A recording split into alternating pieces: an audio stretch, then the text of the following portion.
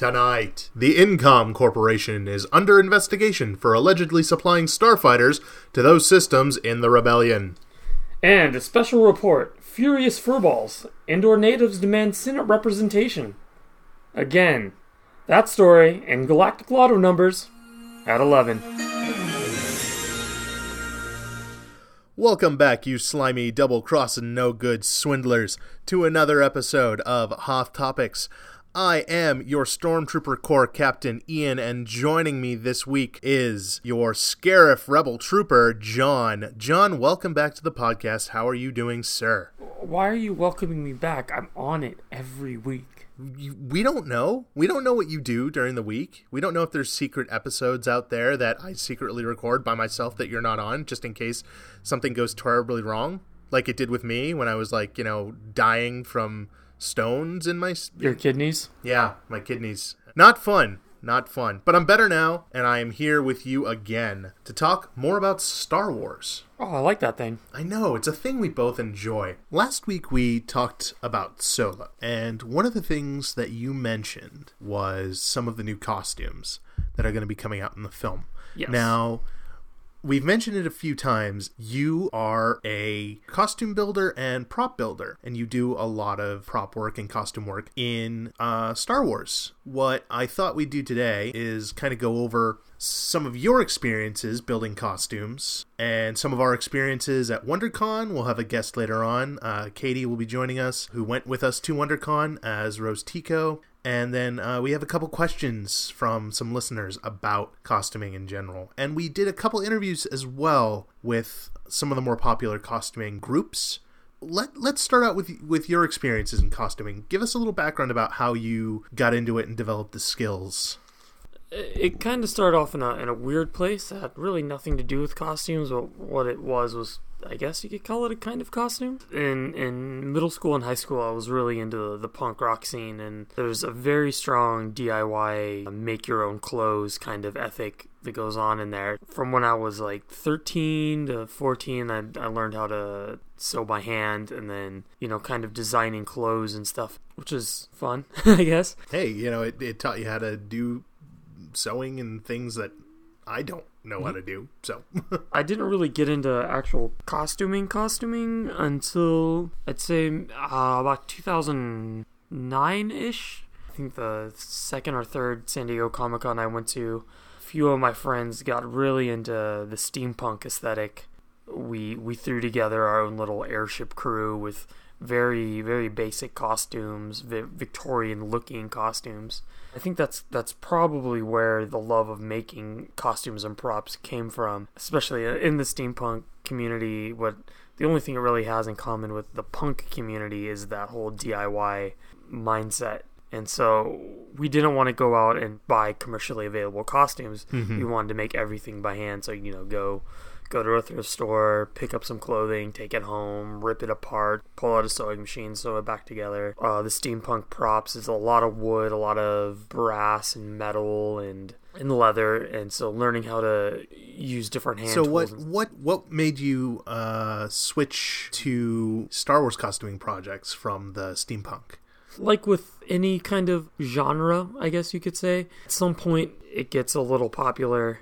The scene, I guess you can say, gets flooded with new people that have caught on to the popular thing. And that's kind of what happened for me and my friends, is that it got a little mainstream, and you started to be able to get these mass-produced costumes and pieces available, and it seemed like everyone and their mother was doing steampunk stuff. It kind of lost its charm for us when we were spending so much time working so hard and spending months working on costumes, and you could go to Target and buy a steampunk ensemble. So we started looking for other things to do, specifically at Comic-Con and other cons. Most of us already had an affinity for Star Wars, so it wasn't that hard of a jump into making Star Wars costumes, or making things that were in the same vein, sci-fi-ish type things. Right. It's interesting that you mentioned that the steampunk got very mainstream.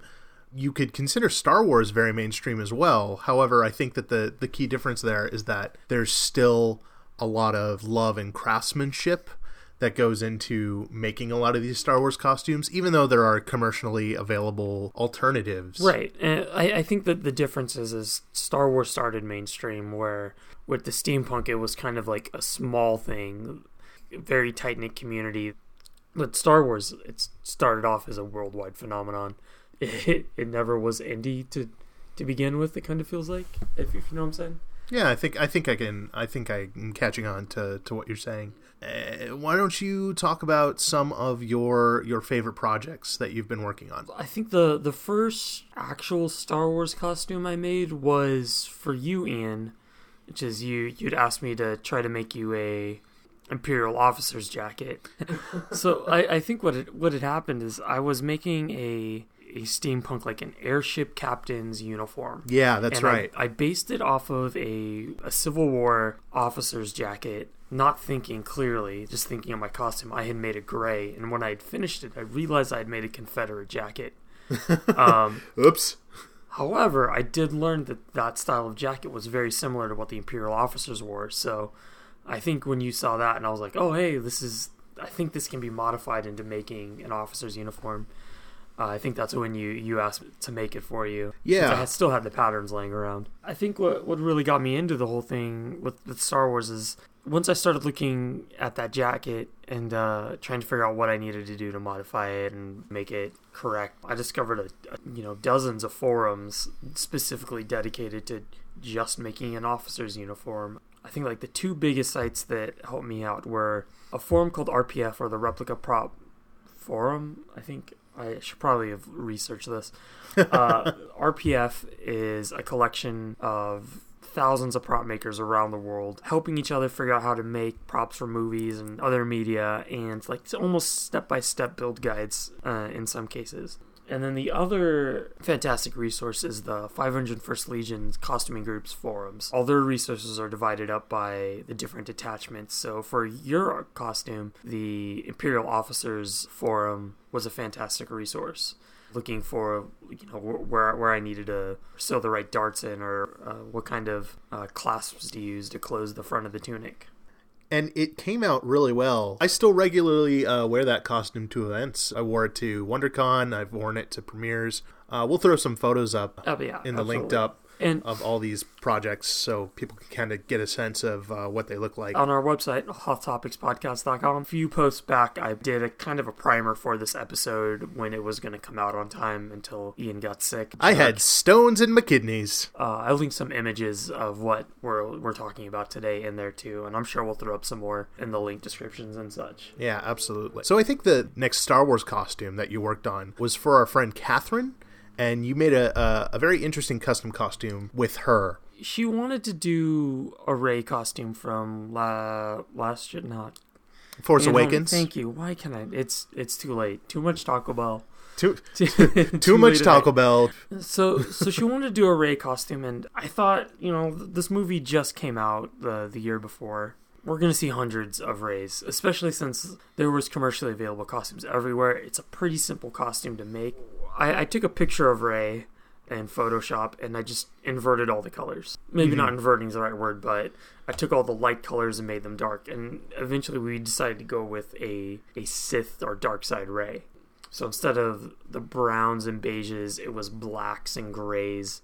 I think at that time we all assumed, because Rey was proficient in his staff, that she was going to end up with a double-sided lightsaber in Last Jedi. What I did for her particular staff is I got a hold of a couple old Darth Maul Force Effects lightsabers, chopped out all the innards, and created a staff that collapsed into a double-sided lightsaber. Instead of the blade emitting from the hilt, the blade emitted...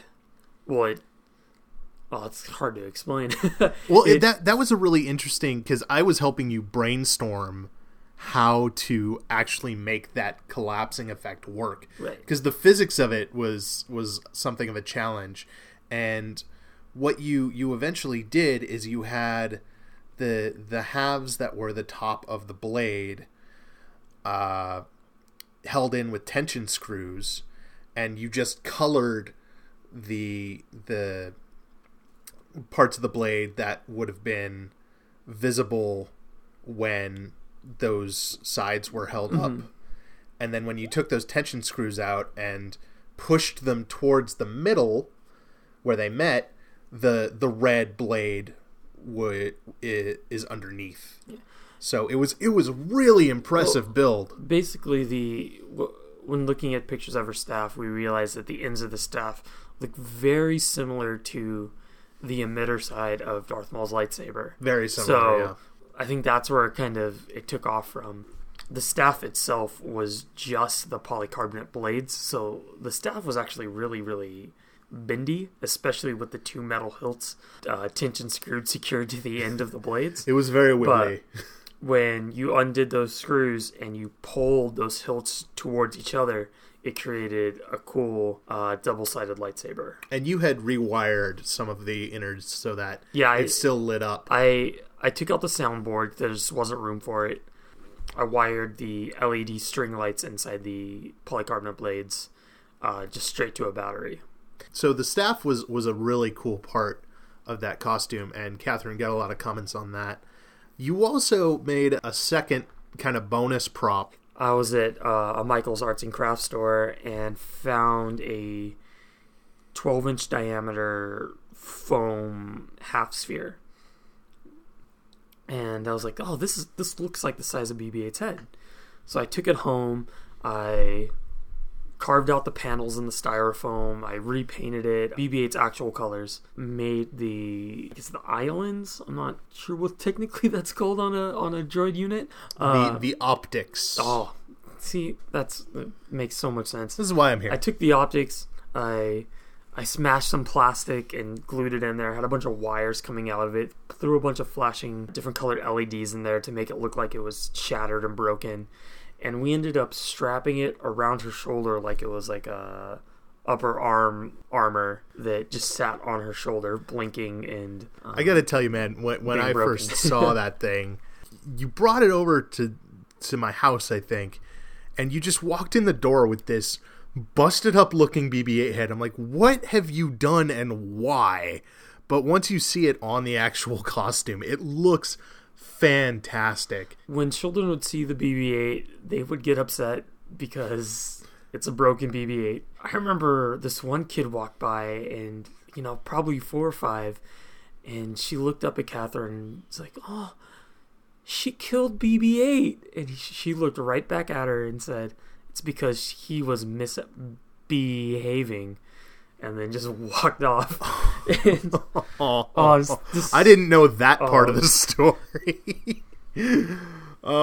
Puns. So you actually started making another costume. You and Catherine were working together on another one. I don't think it's finished yet. Is that correct? As far as I know, she hasn't finished the soft parts, the cloth parts. Mm-hmm. She wanted a Boba Fett costume. She's a big Mando fan, but she didn't want to do the just kind of generic traditional Mando Boba armor that we're used to seeing. No offense to the guys in the Mando mercs, your custom suits are rad, and she wanted to do a Boba Fett themed costume. We took the basic design of the Empire Strikes Back version of Boba Fett, which is just mostly green. It's the only real difference, a different blaster. Please don't hate me, Boba Fett people out there that know that I'm, the different shade of the visor and blah, blah, blah. But, so we took it and we feminized it a little bit. We gave the helmet more of a Sabine Wren feminine style eye slit that you see on her helmet and that you see on some of the female Death Watch members in the Clone Wars. Rebels as well. Oh, thank you. I thought you were like, no, there's no Mandos in Clone Wars. Cool. No. We need to stop this podcast, and we got some seasons to watch.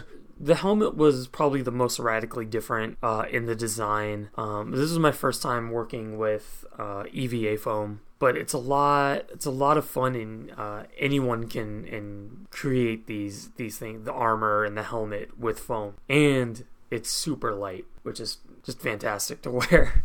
Now, you have one other costume that I want to get into because I think it has one of your most impressive prop builds along with it, and that is your Scarif Rebel costume. Now, this is one for you personally. Even though you introduced me as the Scarif Rebel, And you just mentioned, we were talking about my costumes, and I'm looking at parts of it. I literally forgot that I made this costume. So the only reason I introduced you as the Scarif Rebel is because and I know that I'm the only one. I only have one. I only have one costume, and it's Imperial, and I didn't want us both to be Imperials. Yeah, that costume was a lot of fun to make. I really enjoyed Rogue One for its portrayal of combat between just regular Rebel forces and regular Imperial troops. I like the whole like Vietnam War feeling of it. But that costume was a lot of fun to build solely because when I was watching the movie, I realized that the helmets that they wear are just modified U.S. Army steel pot helmets, which I own one. I've owned it since I was a little kid and I was obsessed with military surplus. The blaster armor they wear, I recognized what they were, and I knew that one of the Army surplus stores here in San Diego had them for no apparent reason. They are mid-80s to early 90s fragmentation vests. So I went down to the surplus store. They had one of the jackets. Took it home. It was green.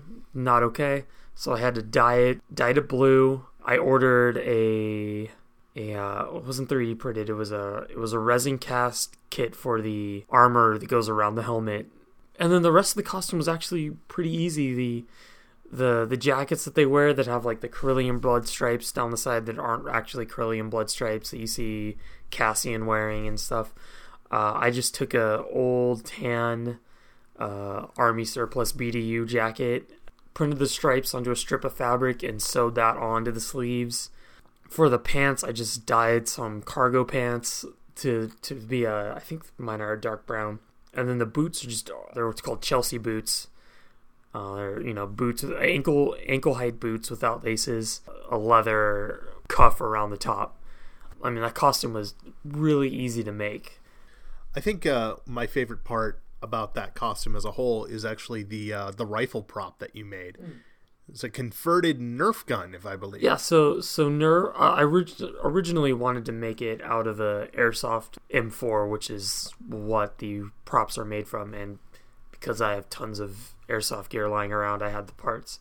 However, Nerf put out an A280 CFE, I believe is the model in Star Wars. I think blaster you're correct. That looks enough like it. That it could be passable with a good paint job. The only thing I added was a extended barrel with holes drilled into the PVC pipe, about an 1.5 inch wide diameter PVC pipe, to make it look like one of the sniper variants that you see the Scarif troops running around with. It was a really cool prop build, and it still functions as an airsoft gun too, I believe. Is that correct? Functions as a Nerf gun. I'm sorry, a Nerf gun. I meant to say Nerf gun. So I want to go over one more costume. We'll talk a little bit more about you made a Rose Tico costume for someone, and we'll talk about that a little bit later. But your current pride and joy, a General Veers AT-AT Commander costume. Correct. So let's hear a little bit about that. I really wanted to, once I found all these resources I talked about earlier, RPF and the 501st and the Rebel Legion, fantastic for the Scarif costume. Once I found the 501st, I got way too into the minutia of getting deep. Everything's way too correct. As much as I like where my costume is now, it's always going to be the wrong color green. That's going to bug me. But the armor has been a lot of fun to make, especially trying to come up with ways to make it look as screen accurate as possible, even though there's only a handful of screenshots of General Veers actually wearing the costume. So with this armor, the best resource I found was the 501st Armored Cavalry forum. There's a guide on there by a guy named Ruthar. It is a step-by-step build once you get a armor kit on how to build the armor piece by piece. So what websites to go to get the right buttons that you need, the random greeblies, the random 3D printed pieces. And it's been fantastic. The only drawback I've had is there's a piece on the back armor that is a plate that has a design on it there's one shot of, and it's blurry, and no one can really tell what it is, and so kind of a gray area almost. Like, there's different ways that can be approved because there's just not enough screen evidence. And it's the one part of the costume that isn't completely finished on my part to actually submit it for approval, which I'm hoping to do, within a couple months. Well, as some of you know, if you follow us on any of our social media platforms, we went to WonderCon at the end of March, and it was John and I, and we also went along with Caitlin Reed, who's joining us here via teleconference, I suppose. Hi, Katie, how are you doing? Hi, I'm doing quite well. So, you are a new guest on the show. Why don't you tell us who you are and what you do? Hi, I'm a human. I can confirm. I support pro-human endeavors. Yeah. I'm on the show because I went with them to WonderCon. I've got a YouTube channel. It's Kate the Slightly Great on YouTube. Kate with a C. Links in the show notes. Like, I'm not sure what else you want me to say. Like, do you want me to give you my whole life backstory? Or, No, it's all right. Just anything you wanted people to know. Okay. I'm dating Ian. Yeah, I guess that's a good thing to disclose. Nepotism. I know, right? It's Nepotism. the only reason I'm on this podcast. So we all went to WonderCon, and we did so in costume. All three of the costumes were made mostly by John. It's true. John, what did you go as? I went as General Veers, as I've mentioned a couple times. That's the costume I'm working on. It's easy for a short and round person to be, since it's not a constricting armor. It requires a certain height to really be in. Awesome. And Katie, what did you go as? I was Rose Tico from Star Wars: Last Jedi. And I went as Imperial Stormtrooper Corps officer. So that's the officer uniform that is black. We had a pretty good time at the convention. One of my favorite parts was seeing all the other cosplay and visiting some of the merchant stalls too, and just seeing the amount of Star Wars stuff that they had. And of course, it wasn't all just Star Wars, but that was probably one of my favorite parts, is just seeing all the different costumes. John, what are some things that stood out to you at WonderCon? The thing that I really like about WonderCon over San Diego Comic-Con is it seems to be a larger emphasis on the communities, the creative communities. At Comic-Con, San Diego Comic-Con, I don't feel like you get as many booths with independent artists, creating their drawings and artworks and stuff. San Diego Comic-Con's a little bit more corporate than that, and I feel like WonderCon is a great chance for these more independent and lesser-known artists to be able to get their work out and shown and be more visible. Absolutely agree with that. Katie, this is your first convention in a little while, am I right? Yeah, I haven't been to, like, a proper convention since, like, Comic-Con, like, 6 years ago, I think it was. Just because living in San Diego, I never felt the need of going to Comic-Con when it got too crowded, because I could just go to, like, the outside of Comic-Con, and, like, Carnival, like, Nerdist Carnival, and, like, all the different booths and stuff would be outside the con, too, that you could go to, and I felt that was a lot better for my budget.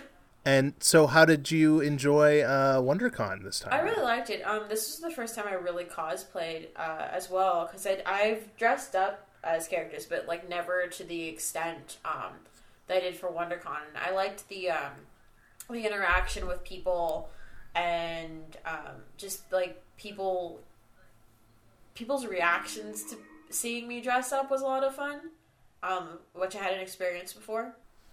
Awesome. So I think we all had some pretty positive interactions when it came to the con itself. One of my favorite parts was we met a guy, Greg. We have an interview with him a little later in the program, but he had an Imperial R2 unit, and when he saw us coming, he started blasting the Imperial March out of its speakers, and it was kind of following us around. And that kind of fan interaction, being able to see other fans and, like, going up to them and interacting with them in character, or those fun little Right. It's almost like going to like a live action role play. Right, yeah, a little bit like it's that. It's a little bit of the full immersion that you wouldn't normally get, especially as three adults basically going to a glorified Halloween convention. Pretty much. Yeah. Halloween convention and toy fair. Katie, you had some really good experiences with your Rose Tico costume. Yeah, I did. Tell me a little bit about that. I think, well, going into it, I did have some reservations because I'm half Japanese, so like I don't look stereotypically Asian. I look like there's like something else mixed in as well as like partially Asian. So one of the fears I had going into it is that like because Rose Tico is an Asian character, always played by an Asian American actress, that because I didn't look stereotypically Asian enough, I would feel like people would take my cosplay out of context or like get angry somehow, because I was just in the back of my mind just because of how sometimes toxic feelings and thoughts and fandoms due to like race and stuff like that. So I was just worried that I was going to be seen as like someone trying to like imitate an Asian person, even though I am half Asian. But it didn't seem to be the case when I was actually interacting with people. I actually got a lot of people being like, "Oh my god, you're the first Rose Tico cosplay I've seen. This is so cool." And it was usually like a lot of Asian people, and then they were so like, "Oh my god, Asian American, so cool. You're doing Rose Tico. Oh my god, I loved Rose Tico." I had a lot of fun because like there was a lot of people that were just like, "Oh, that's such a cool outfit. I need a photo." My favorite interaction though, by far, was with Collectress Cosplay. Is I think her Instagram. And she was there as Leia, and then there was another person there as Padme from Attack of the Clones, and there were just like 3 generations of Star Wars women, and that was a lot of fun. There was also an Asian American author, C.B. Lee, who was there promoting her book. I think it's like Not Your Superhero is what it's called, and she was super excited that I cosplayed as Rose too. So it's just those interactions were a lot of fun. That's super awesome. Yeah. I actually, this is the first time you're telling us about some of the reservations you had beforehand. So I'm really happy to hear that. I had this fear that I wasn't Asian enough to play Rose. Because you know how a lot of people, like, this is a huge deal for Asian Americans to have an Asian character in Star Wars that's, like, such a main role. And because I do have reservations because I am only half, and it makes me really insecure that people are going to say something, Well, I'm super glad to hear that people were being accepting and awesome. Yeah. And you definitely looked like you were having a good time it was while a lot you of were fun. there. I really enjoyed it. That's pretty great to hear. I've noticed that mostly in the Star Wars fandom, I don't really know much about any of the other costuming fandoms out there. The community tends to be accepting of who you are in the costume as that character, no matter if you don't feel like you fit the role enough. Right. And you and I are kind of bigger guys. Yeah, we are slightly bigger dudes. I think that's mostly why we went with Imperial officer costumes. It enhances your character. And I'm in the same boat with you, Caitlin, where I am half Filipino. I call myself questionably Filipino. Yeah. We all know there are no Filipino characters in Star Wars yet. I chose General Veers as my costume. I don't look anything like him. I've never felt in the fandom that there was any negative energy pointed towards me because of I don't quite fit the correct look, I guess you could say. I think my fear stems from not necessarily the Star Wars fandom, but more of like the internet culture when it comes to movies, because I'm very much involved in like how movies are made in the film industry, and so there's a lot of like backlash when they like cast a white person in Asian roles, and like I felt like I didn't know if would that be that same animosity if I put on Rose Tico's character because I'm half white. And, like, to some people, I know there's a lot of Asian American people out there that look at me and don't think Asian. And it's also, like, an identity thing. Like, I didn't know if because I didn't look completely full Asian, that I'm only half, if that would like feel like someone else is encroaching on their identity and their success in having this Asian American lead in a Star Wars movie. And because like I do hear the need and want for more diversity, and I'm all for that. It's just hard to want to cosplay something because like I always have that in the back of my mind, this idea of like, oh, we need more representation, but I don't want a white person playing this character. And I feel like it's kind of hard to cosplay based on just like what you are, because right. what I have is limiting. Like there's not a lot of half Japanese characters out there. Like, I could probably play So-So from Orange is the New Black and maybe a gender-bent hero from Big Hero 6. Like, and that's about it. So, like, going into it, I did have reservations because I know online the backlash and the discussions that people get really heated about when it comes to race and representation. So, I was afraid that my white passingness would be a factor, and I was glad that it wasn't. Nobody should feel... And this is one of the reasons why I really enjoy the Star Wars costuming community, is that they're very welcoming in that your race and your gender don't play into the character you're cosplaying is as much as other things. They're very accepting of or even how you appear. Like John and I were just talking about being we're bigger guys, but we're still welcome in the fandom. I've seen and Katie, you know, you had reservations about your character, but they were still really welcoming. Yeah. And I think that outside of the internet trolls, once you actually get out there with the community face to face and walking around, the Star Wars community, costuming community, is super supportive about being inclusive. Yeah. And that's one of the things I really enjoy about it.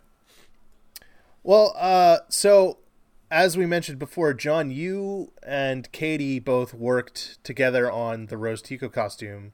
John, you did a good portion of the work. Katie, how was the costume for you? Was it it being your first real cosplay?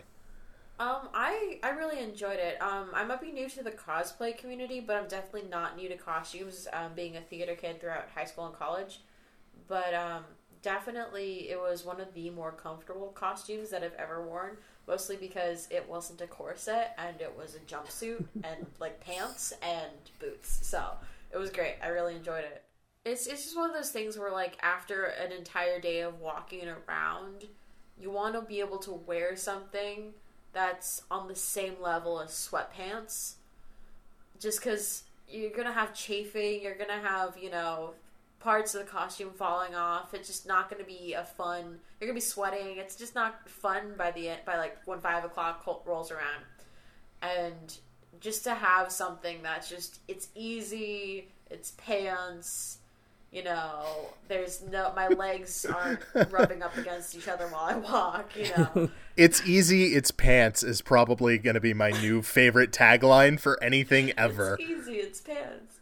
It doesn't suck in my gut. Like, I don't feel like there's something holding my gut in. I can just let it out, you know. And that's one of the great things about Rose's costume is that it's, well, at least in the movie, the actual costume, it's a jumpsuit. Yeah, it's and on top of that, it's a little bit oversized jumpsuit. So it's designed to have a lot of room to just be comfortable in. It's the which was costume fantastic. equivalent to a onesie. Exactly. To like Now, one of those like footy pajama things. Now, there were a couple challenges to overcome with the Rose Tico costume, just because of the way John, you kind of designed and built it. And do you want to go over some of those challenges? So this whole thing started because I was on Hot Topics website, and That's her universe. Hot Topics, not Hoth Right. Topics. Thank you for clothing clarifying. Brand. The store, the department store. The one that used to scare me when I was a child, but now is full of pop vinyls and things that aren't goth. So I was on their website and their clearance section, and they had a Rose Tico style jacket being sold by Her Universe for like $30 or something dumb. And they were also selling a Ruby's TIE Fighter helmet, and that's kind of what I wanted to buy, but I also wanted an excuse to buy this Rose Tico costume in the hopes that I would meet somebody that would want a Rose Tico costume. That was a fortuitous encounter there. The main difficulty that we had with building this costume is that I live in San Diego and Katie lives in LA. The times that she was down here and the times that I were available never really crossed.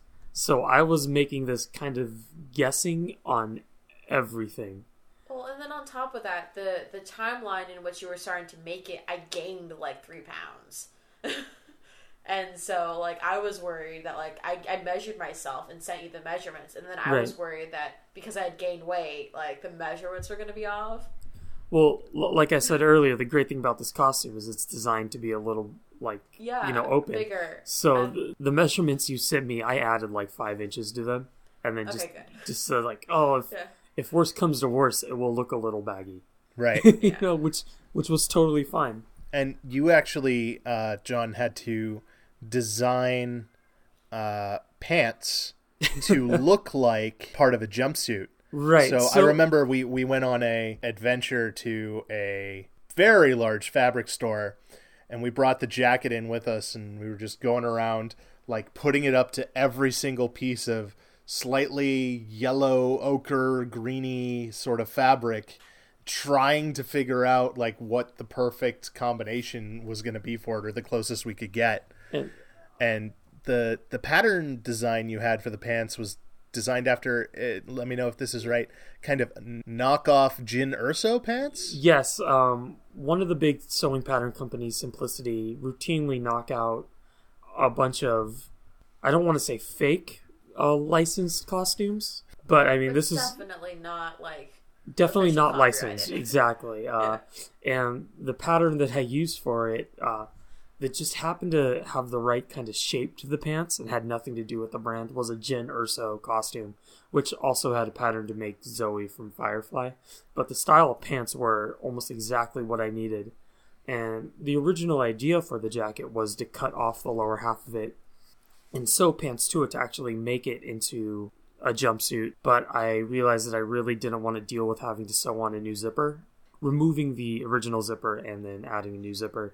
So then it just became a design of, we'll have pants that just go over the bottom of the jacket, and that seam would be hidden by her utility belt.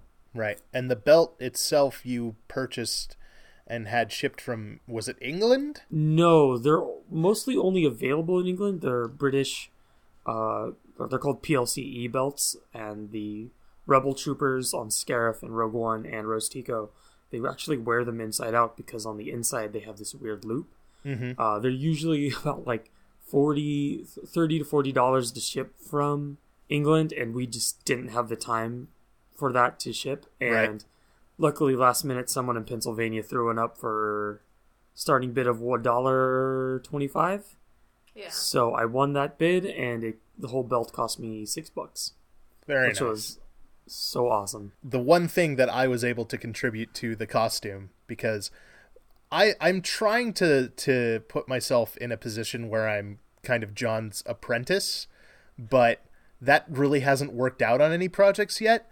I usually just kind of make very, very minor contributions. And bring me food. And bring John food, which in itself is the greatest task of all. Correct. But I was able to...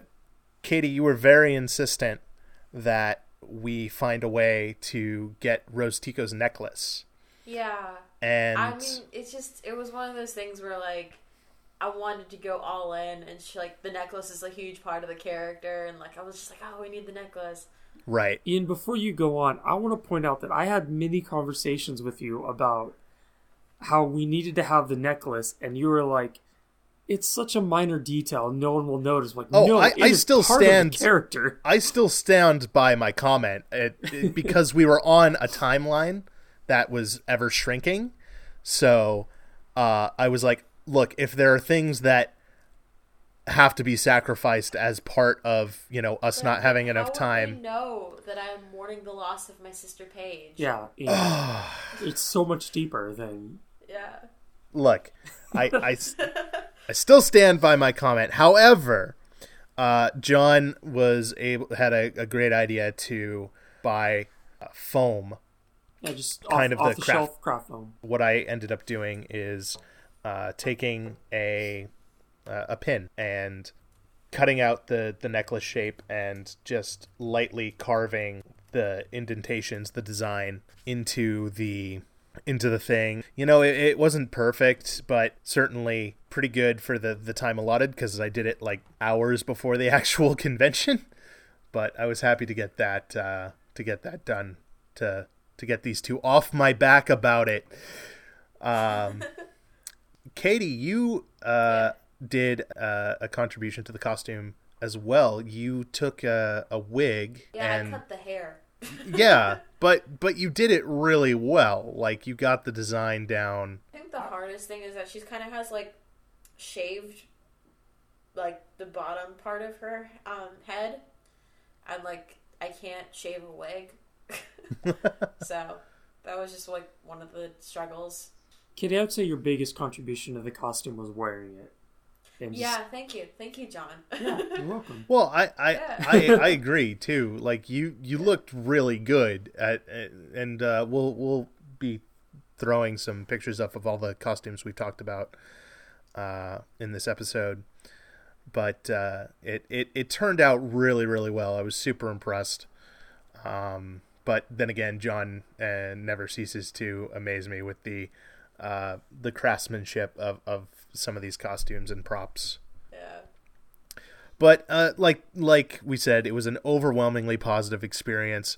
There were some great shops and some merchants there and some artists there that we really enjoy as Star Wars fans. Maybe we'll throw a couple of the people we brought stuff from down in the link description. Getting to see all the artists there was fantastic. I know, Katie, you picked up a piece of art from one of the artists, and a book as well. And John, you and I got a bunch of patches and pins, and I added some another Black Series figure to my collection. So. Have we talked about your collection on here yet? I haven't. I'm saving that one. That's an entire show. Yeah, that's going to be an entire show of collecting and the mania therein. Yeah. And the controversy you're going to cause. Should they be out of the box? Should they be in the box? Well, yeah, so it was an overwhelmingly positive experience, and WonderCon's fantastic. And one thing I would like to add, but just before we end, is, Caitlin, I know you were nervous that you weren't, that people wouldn't accept you for being Rose Tico. The one thing that I was nervous about for the costume is that there was a lot of hatred towards the character in general, and I was nervous that somebody was going to come up to you to, like, villainify you, or, throw their shade at you. It would not have ended well for them. What I liked is that, at least when we were around you, that never happened. It was always overwhelming support and excitement to see the character. So I thought that was really cool. And like, I thought that was really cool too, because that was also like an underlying thought, as well as the whole like representation aspect of it, but also just like because people online didn't like the character. But I feel like the support of other women, other Asian Americans, other people who were fans of Star Wars, seeing me dressed up as that character was way more impactful. And I think there were people that probably pointed at me and was like, oh my god, a stupid Rose Tico costume, but like didn't say it to me, which like made, I don't know if it means that like it's only something that's like on a fringe group online, or they don't want to tell me to my face that they hate the character. Just the loudest group online. Yeah, it's the loudest group online, and like I think the majority of people either don't care or actually just enjoyed the character, to be honest. Yeah, I think it's a real important factor, and I've said it before, and I'm sure I'll say it many times again, is that usually the people who are the most negative are in the smallest group of people. They just happen to be the loudest, so... And for the record, I enjoyed the character. And I also enjoyed the character because it's one of the few times in Star Wars where I feel like there's a character that kind of looks like me on screen for like the first time ever. Yeah, it's an important issue. And I think it's one that we can do a whole other podcast on as well. You think we can solve it? No. I no. I do. We could create one podcast to save the world. It's going to be about Black Series toys collecting. Yes. Yep, that's the one. All right. Well, Caitlin, thank you so much for joining us to talk about the WonderCon experience. We would love to have you on again at a future date. And only if they let me. Only if we. Well, I'm inviting you right now. I have 50% of the power on this podcast. Oh, so. Are you sure it's 50? John edits it, so yeah, it's more like 40. Okay. All right. But as long as 60% John is okay with it, I think it'd be a great time. I will take those odds. I see what you did there. Yeah, there you go. All right. Well, thank you so much for joining us and talking about the whole thing and the experience, and it was a lot of fun. All right, Katie, we'll talk to you another time. Thank you. One of the great things about the costuming community and prop building community is it's not just about costumes and wearing them to a con once or twice a year. A lot of these builders and costumers have banded together to create charitable organizations to not only share their passion for the costuming and the franchise and Star Wars in general, but to share that with those in need, to try to bring joy into someone's life. We talked a little bit earlier about the 501st Legion and the Rebel Legion, 501st being the also known as the bad guys doing good, who dress up as Darksiders and Siths and Jedi and Stormtroopers. Did you almost put Jedi in the bad guy category? Literally unintentional, as I was looking for remote control to make sure the TV didn't turn off. No, I don't believe you. You spent so much time telling people Jedi are bad guys, you actually believe it now. So, yeah, the 501st, they do the bad guy thing, but they always go to do charitable things at hospitals and places like that. The Rebel Legion is very similar, with the exception that they do all the good guys. What Ian would call the good guys, I would say. Yeah, what John would call the terrorists. And there's a handful of other groups that are out there that aren't just these two groups. These two groups probably have the highest standards for their costumes. They tend to require mostly screen accurate costumes to join. But there are other costume groups out there, such as the Mando Mercs, who are a Mandalorian fan group, and they allow for customized armor and stuff. We got to talk to some of these groups at WonderCon, and I actually was able to interview a couple of their members from the Mando Mercs, the Rebel Legion, the 501st. And if costuming is a daunting task for you and you're more engineered-minded, the R2 Builders Club was also there, and we got to talk to them. So I'd like to introduce a couple clips here, John, if you will allow me. Solely with the caveat to just remind everybody that these were recorded on a phone in a very loud exhibit hall, so the sound quality isn't what you come to expect from a regular broadcast of Hoth Topics. But we did our best to clean it up as much as we could, so please just keep that in mind. So the first person I'd like to introduce is I talked to Dale from the Mando Mercs group. And here's what he had to say. All right. So, real quick, what led you to the Mando Mercs in the first place? The charity work they do more than anything, and then we have our own custom armor that represents us. The ability to customize my costume versus I love what the Rebel Legion and the 501st do, but I want something more customized. Right, so we're a little bit more restrictive there. Right. Cool. What's your favorite part about coming to conventions with all these fans? Interacting with other fans, and this is at regular events we don't get together in a big group very often, so it's cool to see people from other clubs and our own club that we don't see as often and hang out. That's awesome. And do you have any advice for people who'd be starting off looking to join the Mando Mercs? Join our forums. Join our forums and do your research. Okay. I'm hearing that one a lot today. Do your research. It's like 4 a.m. Do your research. Awesome. All right. Well, hey, thank you very much, Dale. You're welcome. And a big thank you to Dale and the Mando Mercs for taking some time to talk to us. The next group I was able to talk to was the Rebel Legion, and Michael was kind enough to step aside and answer a couple questions for me. So let's hear what Michael has to say. All right, Michael, what led you to the Rebel Legion in the first place? The charity aspect. Being able to put a smile on a kid's face when they could be having a rough day, or we visit a lot of hospitals, we do a lot of charity events, and seeing a kid smile is just everything. That's awesome. It's so rewarding to be in a club like this and be able to do that. That's fantastic. And I have my notes in my pocket. I was like, I did this 3 times already. I can remember all my 3 quick questions. What were they? I think the second one was... what's your favorite part about coming to the conventions and seeing the Star Wars fans here? The amount of the cosplay that's out there, the different costumes that everyone does, is so much fun. And it acts as a really good recruiting event for us to get more members, because the more members we have, the more events we can go to and reach and touch out to and reach out to people. That's great. And what advice do you have for people who are looking to get into the Rebel Legion, looking to start off? Ask for help. We're here to help you.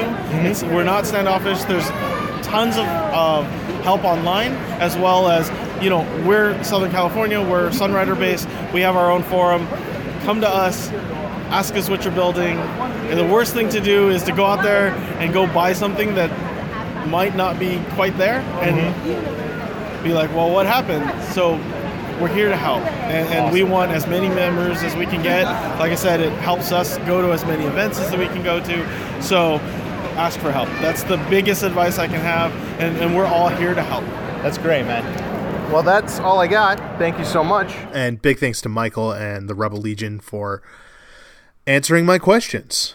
Next, we ran into Lance, and Lance was dressed as a Death Trooper, and he's a member of the 501st, and he had some insights for us as well. All right.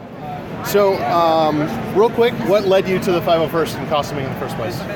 I've always been a big Star Wars fan, and once I actually went out to a charity event one time, and I saw them there, and it's something I already kind of wanted to do, to build a suit. But then once I saw them that I could build a suit, be a part of this, and do the charity and all that kind of stuff at the same time, it kind of was a no-brainer at that point. So awesome.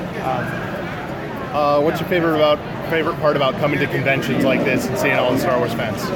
It's interacting with people, because we do a lot of events, and especially if you're more of like an obscure character, you're not a Darth Vader or something. You can go to a million other things, and everybody doesn't necessarily know what you are, but it doesn't matter where you're dressed as here. Somebody knows who you are, and they're Death Trooper, I've got a T-shirt on, and you kind of thing. So you see the real fans of awesome. All of the characters, not just the hero characters kind of thing. Sweet. And last thing, what advice do you have for any new cosplayers or people who want to start up, get into this community? Don't be afraid just to jump right in it. This was my very first suit that I ever built. I'd never built a costume before. Nice. And it's a lot of learning, it's a lot of trial and error, but I mean, there's tons of resources out there. You can jump on YouTube, you can jump on any one of the forums for the 501st, and there's a ton of information available and people that are willing to help out. Even amongst us, we do armor parties, so if you're a up-and-coming member and you'd like some help putting your suit together, get in contact with the garrison, and we'll let you know next time there's an armor party. Bring all your stuff to somebody's. We pick one spot to all get together and help each other out and share our knowledge. Awesome. So you just kind of have to jump in and be willing to take a bit of a risk. So. Fantastic. Well, thank you very much to Lance and the 501st for answering my questions. I was also able to meet up with a couple people from the R2 Builders Club, and this is the club that builds the droids, the R2 units, BB-8s, and all of those other wonderful little droids you see wandering around conventions. James and Victor were able to answer my questions as well, so let's hear from them. So, what led you guys to the R2 Builders Club in the first place? Well, for me, actually, I went to Star Wars Celebration 1 in Denver, Colorado, and it was actually a pair of brothers that were the first to build an R2 named the Jansma Brothers. And they made the very first homemade R2 that was actually made in 1977. And they brought it to that convention. And afterwards, I just went online trying to find people that made R2s. So, and I came across the R2 Builders Club. That was a Yahoo group at the time. Actually, I think originally it was an AOL group. Okay. And then it shifted to a Yahoo group, and now we've got our own independent website to run our group. That's awesome. How about you, Victor? What led you to the R2 Builders Club? Well, of course, R2's always been my favorite character, and I went to, in 2005, they had the promotion at Walmart for a toy promotion, and I went out to go to check out the toy promotion. And the 501st and Rebel Legion groups were there, and there was a R2 running around as well. So I asked the guy about it, and he told me about the club, and I signed up like the same day. That's awesome. What is your guys' favorite part about coming to conventions with all these different fans of the franchise? Fans? Yeah. No, I mean it. That's what's awesome is the fans' reactions. The little kids that are like, oh my God, it's R2, and they come running up and can I get a photo and whatnot. It's absolutely priceless. That's what it's for. Or like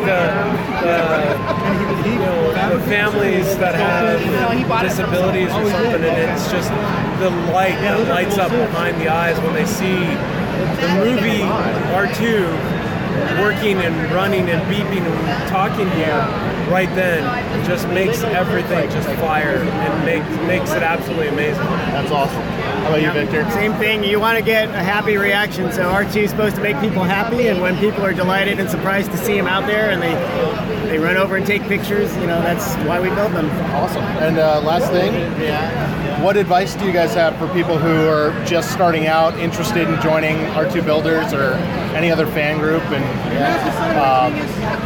what are their first steps? With the R2 Builders group, the Wally Builders group, the BB-8 Builders group, all of them, the major step is to understand there's different ways to build it. You've got to figure out what your way is going to be. There's ways that you invest time and money in tools, and you got to learn how to use the tools and things like that. And there's other ways where you can buy the parts and just assemble it like Legos. Yeah. One way it costs, you can do it as cheap as like $500. Another way, there's droids that get up around $20,000 for all the bells and whistles that you can think of. It's what you want to do. And like when you come to our builders groups, like if we're on Facebook, any one of the groups, just type in R2 Builders, BB-8 Builders, Wally Builders Club on Facebook, you'll come across the groups. There's always a link to our websites, but basically there's a README page that just says you need to do your research. You'll understand how we built it. You'll understand that there's different ways to build it now, and you got to just kind of work out what's going to work best for you. Our always best recommendation, especially like with R2s, is build the head. If you build the head and you burn out, at least you've got a really cool head. Yeah. And a really cool prop for your table, something to talk about. And if you get past that point, then you can build the rest of it. Awesome. Victor, any first-time advice for people interested? Well, yeah, especially for R2 Builders, definitely check out the website, astromech.net. We have the blueprints for free. We have tutorials. People keep their blogs there. Parts are made available there. So it's definitely the first resource you're going to want to check out, astromech.net. Awesome. Hey, thanks, guys. Thank you very much. So while you were doing these interviews, Caitlin and I were off talking with the Rebel Legion guys, and this is actually the first time that I've been able to actually sit down and actually listen through those interviews without the mindset of just going through to clean up the audio. One of the things I found really interesting is that I believe every group said that what got them into it was the charity work, and or something to the effect of bringing smiles to people. Yeah. I thought that was really cool. Yeah, that was one of the common threads throughout all of the people that I talked to, and they're really into it and bringing that bit of joy and that fantasy of Star Wars to life is a big part of what they do. And it's definitely one of the reasons why I personally am considering joining some of these groups. And they just do a great job. Thank you very much to James and Victor and the R2 Builders Club for answering our questions on that other clip. I've got one more clip to play for you. We met a guy named Greg who had built both an R2 and was a member of the 501st. Unfortunately, we had some technical difficulties, so I only got the last half of this interview clip, but it's still pretty good, and I would like to share it with all of you. What's your favorite part about coming to conventions like this? Just the people. Like, people have a really good time taking photos and having fun, stuff like that. Mm-hmm. So it's cool, especially with kids. Oh, yeah. When I drive the droid up to little kids and I start talking to them and interacting with them, just seeing their face light up, it's pretty awesome. And if you had any advice for new people coming into the hobby of costuming and droid building, what would you tell them? Enjoy the process. Yeah? Because, well, my droid took me a little over 4 years to build, so it's a marathon. It's definitely not a sprint. And so part of the enjoyment is the actual working on the project. Don't rush it. Do it right the first time, and then when you're done, you'll have a really nice looking product. Nice. And what was your name one more time? Greg Bellows. Greg Bellows. Yes. Thank you very much, Greg. You're welcome. And thanks a lot to Greg for giving us a little bit more insight on his personal experience with these groups. Purely by coincidence, today before we recorded, I was on Twitter, and Sal Perales of the Now This Is Podcasting podcast, and his family is the quintessential Rebels cosplayers. He had some photos up of his family cosplaying in their Rebels outfits, and I was able to ask him if he had any advice through Twitter, if he had any advice for new people. And he said, quote, "I have lots of my build info on our site at theroguerebels.com, but I suggest reaching out to your local Saber Guild International, Rebel Legion, 501st, and Mando Mercs for lots of help and knowledge." So these groups that we talk to are and I think, John, you too, with your you mentioned how much the forums and the mm-hmm. costuming community around made by these groups really helped out. It's definitely the way to go when you're starting out. Even if you're not ready to join a group just yet, the community's there to help you get into the cosplaying community, and there are resources out there for you in order to teach you kind of the basics and how to get into it. And I think that you and I have both benefited from that, and lots of other people have too. John, we do have a couple questions from our listeners. Kind of crazy, right? Yeah. Yeah. I didn't know people listened. I know, it's weird. Well, we knew Mike listened. That's not, yeah. So, our first question comes from our friend Kai. When you're working on a project and you mess up, do you start over or do you move on? It depends. It depends on how far along I am, personally. If I'm working on, let's say, one of my blasters, and I accidentally cut it in half, say, which has happened. You've cut it in half accidentally? Yes, it's very thin plastic. Anyway, if I have a way to fix it, that is cheap to free, then I will go ahead and fix it. But if it's something that's beyond repair, I might have to just scrap it and start again and hope that I can salvage something from the broken thing that I can put into my new thing. I think, personally, my opinion on that is it really depends on the project that you're working on. Yeah, absolutely. If you're doing something that is, you're trying to get it approved, or you're going for super screen accurate, there are going to be times where if you mess something up, you're going to have to start over at least that section or mm-hmm. that portion of it in order to get it to where you want it to be. But if you're doing something like a custom costume, custom character, or something that's a little bit looser, you don't have as many restrictions on your build, sometimes those mistakes or screw-ups can turn into really creative solutions and pieces of your costume to give it more personality, or come up with a unique way to make the costume more your own. So it really depends on what you're doing, if you would have to start over or not. That's just my opinion. Yeah. Our next question. Oh, thanks, Kai. Yeah, thank you, Kai, for asking a question, and we want to hear more questions from our audience. Let us know. Specifically Kai, though. Specifically Kai. You're on the hook now, buddy. Our next question, or questions, comes from Taylor in Idaho. Are the legit costumes made out of similar materials? If so, what are those typically? And he'd also like to know, how long does it take to make a high quality costume? I know I have talked Ian's ear off talking about different types of Stormtrooper armor in the past, of random research of knowledge that are now in my head. Unfortunately, one of the things I've never really looked at is what the original ones were made out of. I'm pretty sure it's the same process as the new ones are, or the newer ones, which is usually a polystyrene type of plastic, heated up and pulled over a rubber or clay mold to create the armor, at least for Stormtroopers. Which, Stormtrooper armor made out of this plastic is light and, more comfortable than fiberglass, like my Veers armor is made out of. Right. What was the second part of the question, Ian? If so, what are the materials typically? And that okay. Really depends on your costume. Yeah.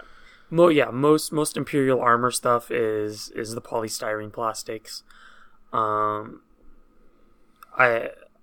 had experience and have seen a lot of the Mandalorian merc guys use EVA foam to create their armor. Maybe not their helmets, but at least the chest armor. And I think one thing to point out for these are a lot of the Rebel and Resistance costumes, and anything that looks vaguely militaristic. Chances are some of those pieces are actual real world military surplus. Yeah, with slight modifications. So the materials really vary. How long does it take to make a high quality costume? That really depends on the builder. Yep, I agree. So I've been trying to make my Veers costume as high quality as possible, and I've started working on it last year, just before Comic-Con, and I'm still working on it today. Just trying to get everything in the right shape, the right piece in the right spot, as close as I can to screen accurate. And my armor is 2, 3, 4, 5 pieces, 6 pieces if you include the belt buckle. The people working with like Stormtrooper armor, it's far more than the amount of pieces I'm working on. All the strapping is different. There are places you can go to just get bags of fasteners specifically for your Stormtrooper armor. So and in the interview earlier, you heard from the R2 builder that said it took him 4 years to build his R2 unit. Just to take the time to do it right. It all depends on how comfortable you are with the tools at your disposal. And it's important to note too that we talked about all these resources out there, and our interviewees also mentioned there's a lot of resources out there, and it'll depend on the material and the time you're willing to put in and the quality of the costume, the quality you want to make it. But no matter what your project, there's going to be a way for you to get it done with some assistance, and that can just depending on all of those factors, it could vary in time greatly. Yeah, definitely. Well, John, this has been another pretty long episode of Hoth Topics. And you say that right now at the hour and 50-minute mark, but let's see what happens when I get done editing. Well, hello, my lovely Lothcats. This is John in the Edit Bay with an urgent update. You may have noticed that just now I mentioned that we are at the 1 hour and 50-minute mark in this recording. However, as I know you are checking the time codes right now, you'll notice that you are only at the hour and 10-minute mark. Why is there this time discrepancy, you may be asking yourself? Well, dear listeners, it's because here at Hoth Topics, we like to give you, the listener, the best possible podcast listening experience that we could possibly give you. That is why roughly 30 minutes of content was cut due to it not truly reflecting the main theme of our topic tonight. However, instead of just tossing this content into the garbage chute, we have decided to shut down the trash compactors of my computer's recycle bin. Do not fret, my terrified little tauntauns. Discussions and content cut in this manner will still be made available to you via our main podcast feed in a more raw, less edited fashion that I like to call Hoth Topic Nights. So until next time, my Wibbly Wampas, this is John in the Edit Bay, signing off. Yeah, I still think we're going to have a longer than normal episode, but you know what? It was filled with a lot of good information that I think a lot of Star Wars fans out there are kind of interested in costuming and don't really know where to start. So hopefully we've been able to answer some of those questions, and if anybody has anything that they'd like to ask in addition, maybe something we didn't cover that you really want to know, go ahead and shoot us an email at hothpod@gmail.com or send us a tweet at hothpod. I think that's going to wrap it up for the day or night. We will be sure to at least try to remember to add links to the different costuming groups on the website and in the link below if you're watching on YouTube. Absolutely. We want to get those resources out to you guys, and if we can't answer your questions, maybe they can.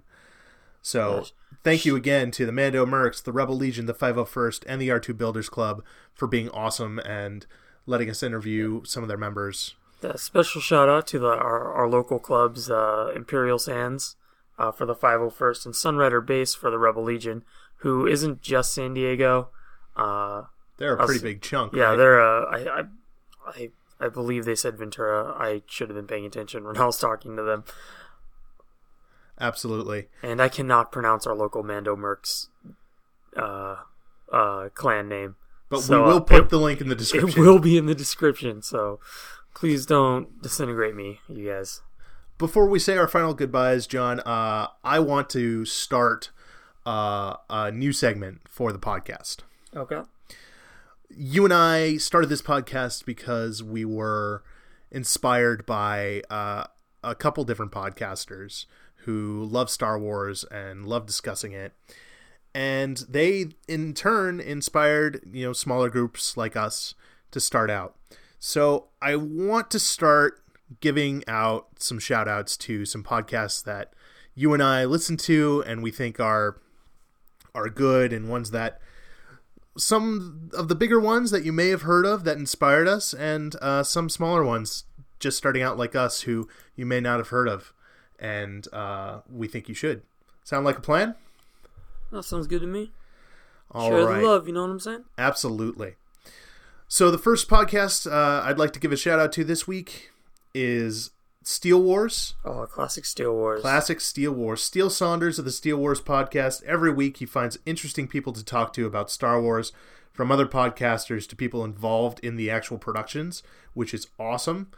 He was a very big inspiration to us, and probably the first podcast that I really started listening to in terms of Star Wars, that really got me interested. He's an awesome guy. He's got great guests on. He's currently on his 168th episode. If that seems like a daunting task and you're looking for one to start off on, I recommend episode 163, where he interviews Ben Mendelsohn, who played Director Krennic in Rogue One. It's a fantastic episode, great interview with a great actor. And Steele is a comedian by profession, and he's a really funny guy. So I definitely recommend checking that one out. One other podcast I'd like to give a shout out to is Dex's Diner. Dex's Diner is a new podcast like us. Brad, Katie, and Joe, not the Katie that we had on earlier, different Katie, host a new Star Wars podcast going over a number of interesting topics. They have a lot of great opinions, and they're super fun to listen to. They're just starting out, so give them a listen. Dex's Diner Podcast.podbean.com. They're on their 4th episode currently. I really enjoyed their 3rd episode, where they go over celebrating the women in Star Wars. We got into a little bit of a discussion about representation with our Katie, and I think these guys go into a really good episode celebrating that. You gonna check out any new podcasts there, John? I haven't listened to a new podcast since we started this show. Well, you gotta get on that, buddy. I can't be the only one. There are so many out there. I'd like to thank everybody for tuning in to Hoth Topics. Go ahead and send us a tweet at HothPod. Shoot us an email, hothpod@gmail.com. Check out our website, hothtopicspodcast.com. We've got a Facebook page. We're on YouTube. We're on Google Play and iTunes. You can find us in just about every medium that you can possibly think of. We really appreciate you guys listening. We want to hear more from you. Just keep the questions coming, and we'll keep trying to bring you awesome, cool, new Star Wars discussions. Or just me yelling at John for telling me that Rebels are bad. They are. I don't understand. See? Stay tuned for more of that. I've been Ian. I have to figure out how to create a theme song for our new segment. Does this piss off Ian? That is John. I wonder if he'll add the song in there. Oh, I won't. Good. Thank you very much, everybody. We'll see you next time.